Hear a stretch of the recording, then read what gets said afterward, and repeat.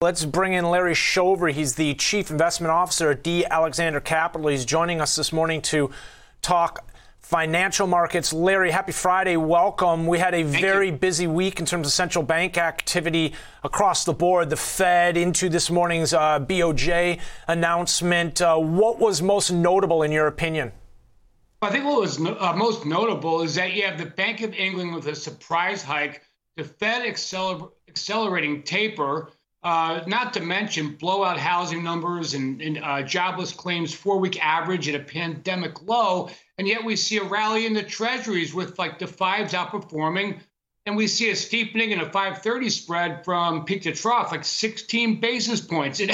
If there's any kind of intuition in that, I don't know what it is. I think it just doesn't make any sense at all. We're looking at it right now, the 5 versus the 30, and I want you to dive a little bit deeper into this with me in terms of what's it telling you in just a minute. But I also wanted to point out, as you mentioned, that surprise, again, from the Bank of England yesterday, the rate hiked 0.25%, and while the pound has been weakening, it got a little bit of a lift from that. So maybe that's what's weighing on the U.S. dollar some here. Or is it rates and what you've been seeing in terms of the curve that has got the greenback taking a step back? Yeah, really hard to say because like right now the G10 currencies are all clustered in a really tight range. The only big moves we saw were, like you mentioned, the pound and also the Norwegian kroner. The outsized moves were the real, the Colombian peso, and of course the lira, 15% down move. But the question right now, I think, is like for FX anyway, is like how much of this tapering is going to crowd people back into treasuries and the dollar, and will that anchor the dollar and yield? So I think that's what the big question is right now, and that's why it seems like these currencies are all clustered together when they really shouldn't be at this point. Larry, talk to us. What's the latest with the lira? You mentioned the 15% decline. It's been coming under pressure. Yeah, of course, struggling. 15% was a little bit more than most people thought. But when you think of the inflation dynamics not being a tailwind for Turkey as it would be for other places in regards to their unemployment rate and economic figures, it makes some sense. It's going to hurt. And I do think there's going to see some type of bounce back, but perhaps not anytime soon. You've got the Bank of England raising rates, a much more hawkish tone from the Fed, and then you've got the lira falling after rate cuts. Let's talk a little bit about the BOJ. They said basically it's important that they patiently maintain massive monetary stimulus. They don't seem to be anywhere close to raising rates. No, they don't. And that's what I've been saying for the past 6 months, not just about the Bank of Japan, but it just seems like the global economy is running on one cylinder, and that's the United States. And you see like ECB, but we're talking the Bank of Japan, they're way behind the curve at this point with regards to, inflation's definitely a headwind, but they're not seeing the growth like we're seeing. I mean, as I mentioned, our 4-week initial jobless claims on a 4-week moving average is at a pandemic low. Nowhere in the world is that even close at this point, and consumption figures. So I think it's going to be really tough sledding ahead for both the Bank of Japan, not to mention the ECB. Larry, for running on one cylinder, the U.S., hopefully we don't get any misfires.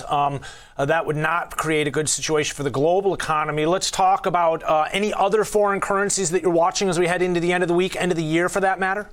Yeah, I continue to watch the Australian dollar, and I think it's a cheap hedge, a relatively cheap hedge if you believe or don't believe the reflation ambition story. If you think there's going to be a bounce back in the economy, I think that's the cheapest way to express that view. I mean, at least from my opinion, I've been wrong about it all year. It hasn't treated me very well, but I still think with regards to your outlook for next year, if you think we're going to see some real reflation, that would be the currency to get into. Because of its tie to Asia Pacific currencies and ultimately expectations there, we often look at, the 6A, not only 6A, but possibly the New Zealand dollar as well, Larry. Yeah, that's exactly right. And also tied to natural gas prices, iron ore and copper, but yeah, especially Asia. And so there's so many ways to express your view on, I think the market's going to rally next year. And if you get scared of the stock market, diversifying away into a currency that's relatively cheap. I'm not saying it's cheap, but just relatively cheap, given any kind of growth ambitions you might have for 2022. Larry, as we head into, the end of this trading week and into next week, a holiday-shortened week, what do you kind of look for in terms of participation, in terms of markets? We oftentimes say expect the unexpected, but we know that there's a little bit fewer eyes on the market, and oftentimes we get in kind of that quiet holiday mode. What are you expecting to see next week? Yeah, well, given we've gotten hawk for the holidays surprise this week, I mean, I think really it's all about Omicron variant risk. Is it goods versus services with regards to the new normal? Is this the new normal? And with that, we're going to see some really knee-jerk reactions in the market. I mean, we do have a lot of data coming out Wednesday, Thursday, but beyond that, I think we're going to see some really irrational moves, just given the dwindling down of liquidity in the market. Lastly, what should we be watching for in terms of rates as we head into the end of the year? You mentioned, again, what's playing out in terms of the curve. As the dust settles from the Fed, though, and investors kind of, try and reposition amidst this shift, the hawkish tone seems to have caught many flat-footed or a little bit off guard, to say the least.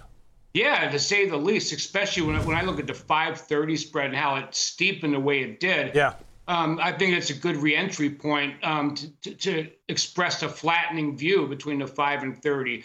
Inflation is going to continue to act as a tailwind to the extent of the Fed staying on course. And so with that said, if our economic numbers stay the way they are, I can't think of a good reason anyway why we wouldn't see flattening between especially the 530 and perhaps even the 210. So I think that's the way it goes. Like right now, Powell has a hawkish stance, and just a reframing of the variant and the participation rate to me speaks volumes in the sense that I think it's just going to be on track to see a rate hike at the middle of next year.